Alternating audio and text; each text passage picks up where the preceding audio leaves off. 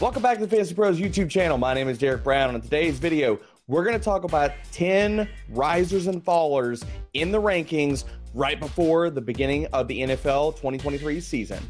All right, before I get to this list of risers and fallers, if you want a chance to win a signed A.J. Brown Philadelphia Eagles jersey, courtesy of bettingpros.com, your place to start betting smarter, not harder, you need to subscribe to the Fantasy Pros YouTube channel right now. Comment below on this video, and that's it. We'll be announcing a winner right here on the channel, so make sure you turn on notifications so you can be alerted when new episodes are up and to claim your prize. All right, first guy here on the list is Dameon Pierce, RB20 in fantasy points per game last year. Now everybody is clued into the fact that I've been talking about for weeks. Dameon Pierce will be the workhorse back in Houston this year. 13th in missed tackles forced per attempt last season, 10th in yards after contact per attempt.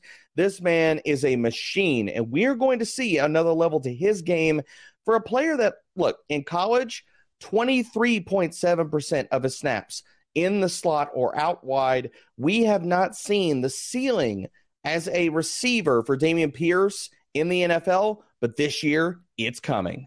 Next guy that is zooming up the ranks faster than we can keep up with, Darren Waller. I've been talking about Darren Waller's praises and been singing them all off season. He deserves to be going up the ranks, and people need to chase the steam. For a player that showed no fall off last year when he was on the field, 12th in yards per route run, look, the offseason narratives and the camp narratives have come to fruition. The small sample we saw in the preseason, Daniel Jones was peppering him with targets religiously.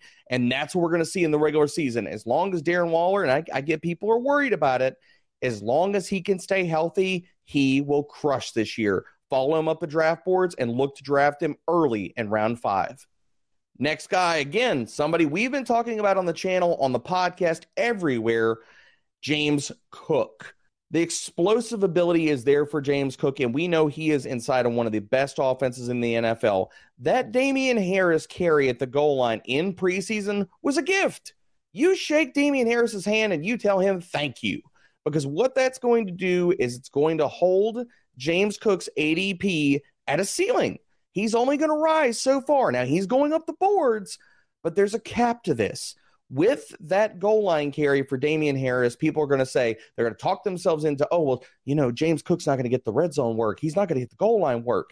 It's one play, people. Are we going to dismiss the fact that over the last 2 preseason games, James Cook was their workhorse back? No, I'm not going to dismiss that at all. So thank you, Damian Harris. Let's thank him all right now as a collective and keep drafting James Cook. Staying on the offseason narrative train, we got to talk about the guy who's been the talk of Baltimore Ravens camp, Zay Flowers. Now, we know Zay Flowers was held back by bad quarterback play in college, still was able to garner a 93rd percentile college dominator, and now team with Lamar Jackson, he is going to be a playmaker from the word go. 65% of his snaps on the perimeter. Zay Flowers can win short, intermediate, and deep. You need to draft him aggressively right now. Staying with wide receivers here, investing in another good offense, my guy, Sky Moore.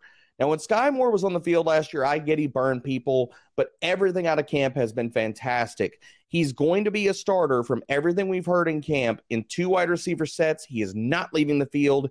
Maybe he kicks inside when they go 3 wide, but Sky Moore's a talented player, and I get that we saw a small snippet of it last year, but overall, amongst 119 wide receivers with at least 150 routes, Sky Moore last year, 7th in yak per reception, 10th in missed tackles forced per reception. This guy is a talented playmaker, and now we're going to see him flourish in his 2nd season. Witness the dawning of a new era in automotive luxury with a reveal unlike any other as Infiniti presents a new chapter in luxury, the premiere of the all-new 2025 Infiniti QX80. Join us March 20th live from the Edge at Hudson Yards in New York City, featuring an unforgettable performance by Grammy and Academy Award-winning singer, songwriter, and composer, Jon Batiste. The all-new Infiniti QX80 is unlike any luxury SUV you've ever seen. Smart enough to anticipate your needs, even before you do. Every line, curve, and detail was thoughtfully crafted so everything for every passenger feels just right. Don't miss it. Mark your calendars and be the first to see it March 20th at 7 p.m. Eastern, only on iHeartRadio's YouTube channel. Save the date at new-QX80.com. 2025 QX80 coming this summer. All right, let's flip the script here. We talked about rankings risers. Let's get to the fallers here. Jonathan Taylor is the first guy that I got to bring up here. And this list is going to be a collection of contract problems and the walking wounded.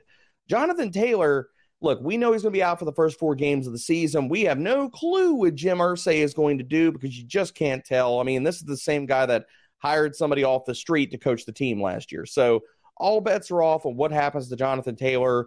I'm telling you to push him down the draft boards. And look, ECR rankings are following suit with that. The front office was asking for Jalen Waddle in return in a trade for Jonathan Taylor. As absurd as that sounds, that's what's happening.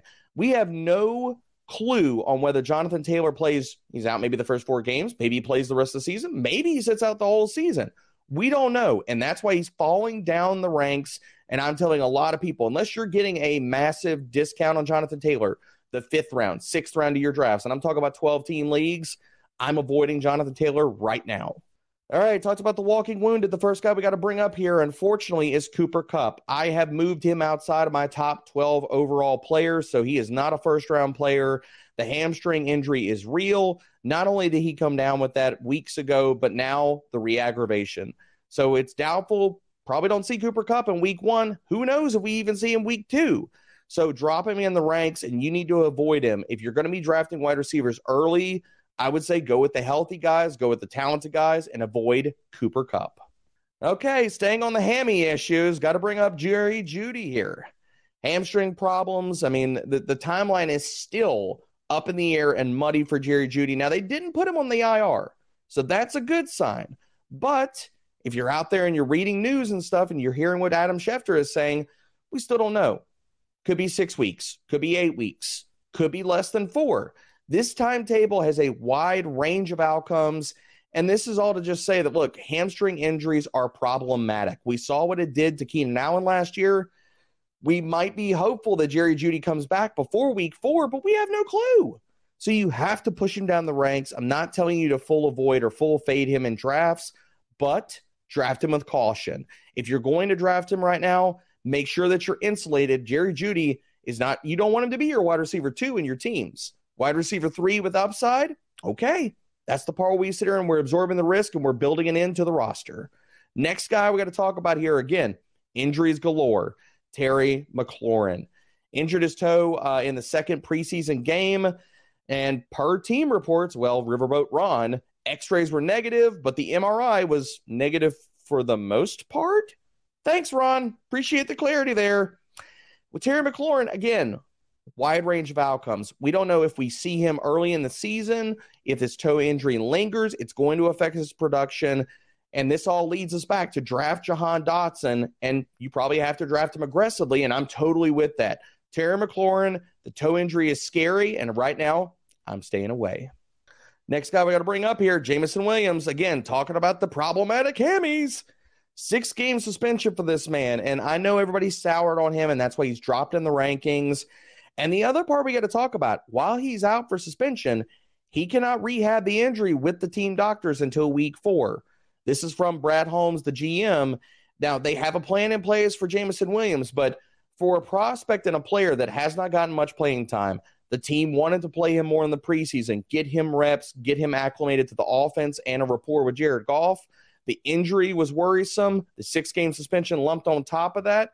If he falls far enough in your drafts, and I'm talking about maybe he goes half a round after ADP, depending on where site you're drafting on, I'm willing to take the risk on Jameson Williams because a lot of the risk is already baked into his ADP. So take shots on him where it's prudent with your roster build. All right, last guy we got to talk about here is Breece Hall. And Breece, all the reports have been glowing out of camp. Everything's sounding wonderful, smelling like roses. The problem for Breece and why he's dropped in the rankings, considering he was like an RB1, now you're seeing him getting drafted in the RB2 range, is because of the signing of Dalvin Cook. So Breece has done no wrong here. And Breece has no injuries that we know of outside of coming back from the ACL. So we're tempering expectations. And now with Dalvin Cook being the RB2 on this team as opposed to Michael Carter, it's worrisome. Because Dalvin Cook, while he might not be elite, all-world, prime Dalvin Cook, this is still Dalvin Cook we're discussing here. So he's going to get work. He's probably not going to play on the passing downs over Breece Hall, so maybe that's where Breece makes his hay. Maybe he's the passing down back to open the season. They're going to limit his volume and ramp him up slow. I'm still willing to draft Breece Hall as an RB2 because once he hits the ground running, he still has RB1 upside for this season as the Aaron Jones complement to Dalvin Cook in this offense. All right, everyone, before I get up out of here, remember, if you want a chance to win a signed A.J. Brown Philadelphia Eagles jersey, courtesy of bettingpros.com, all you have to do is subscribe to the Fantasy Pros YouTube channel right now. Comment below on this video. That's it, people. We will be announcing a winner right here on the channel, so turn on notifications so you can claim your prize. Everybody, draft season is here. Week 1 is right around the corner. Happy drafting and enjoy holiday weekend. Thank you for listening to the Fantasy Pros Football Podcast. Follow us on Twitter and Instagram at Fantasy Pros and subscribe to our YouTube channel at youtube.com/fantasypros.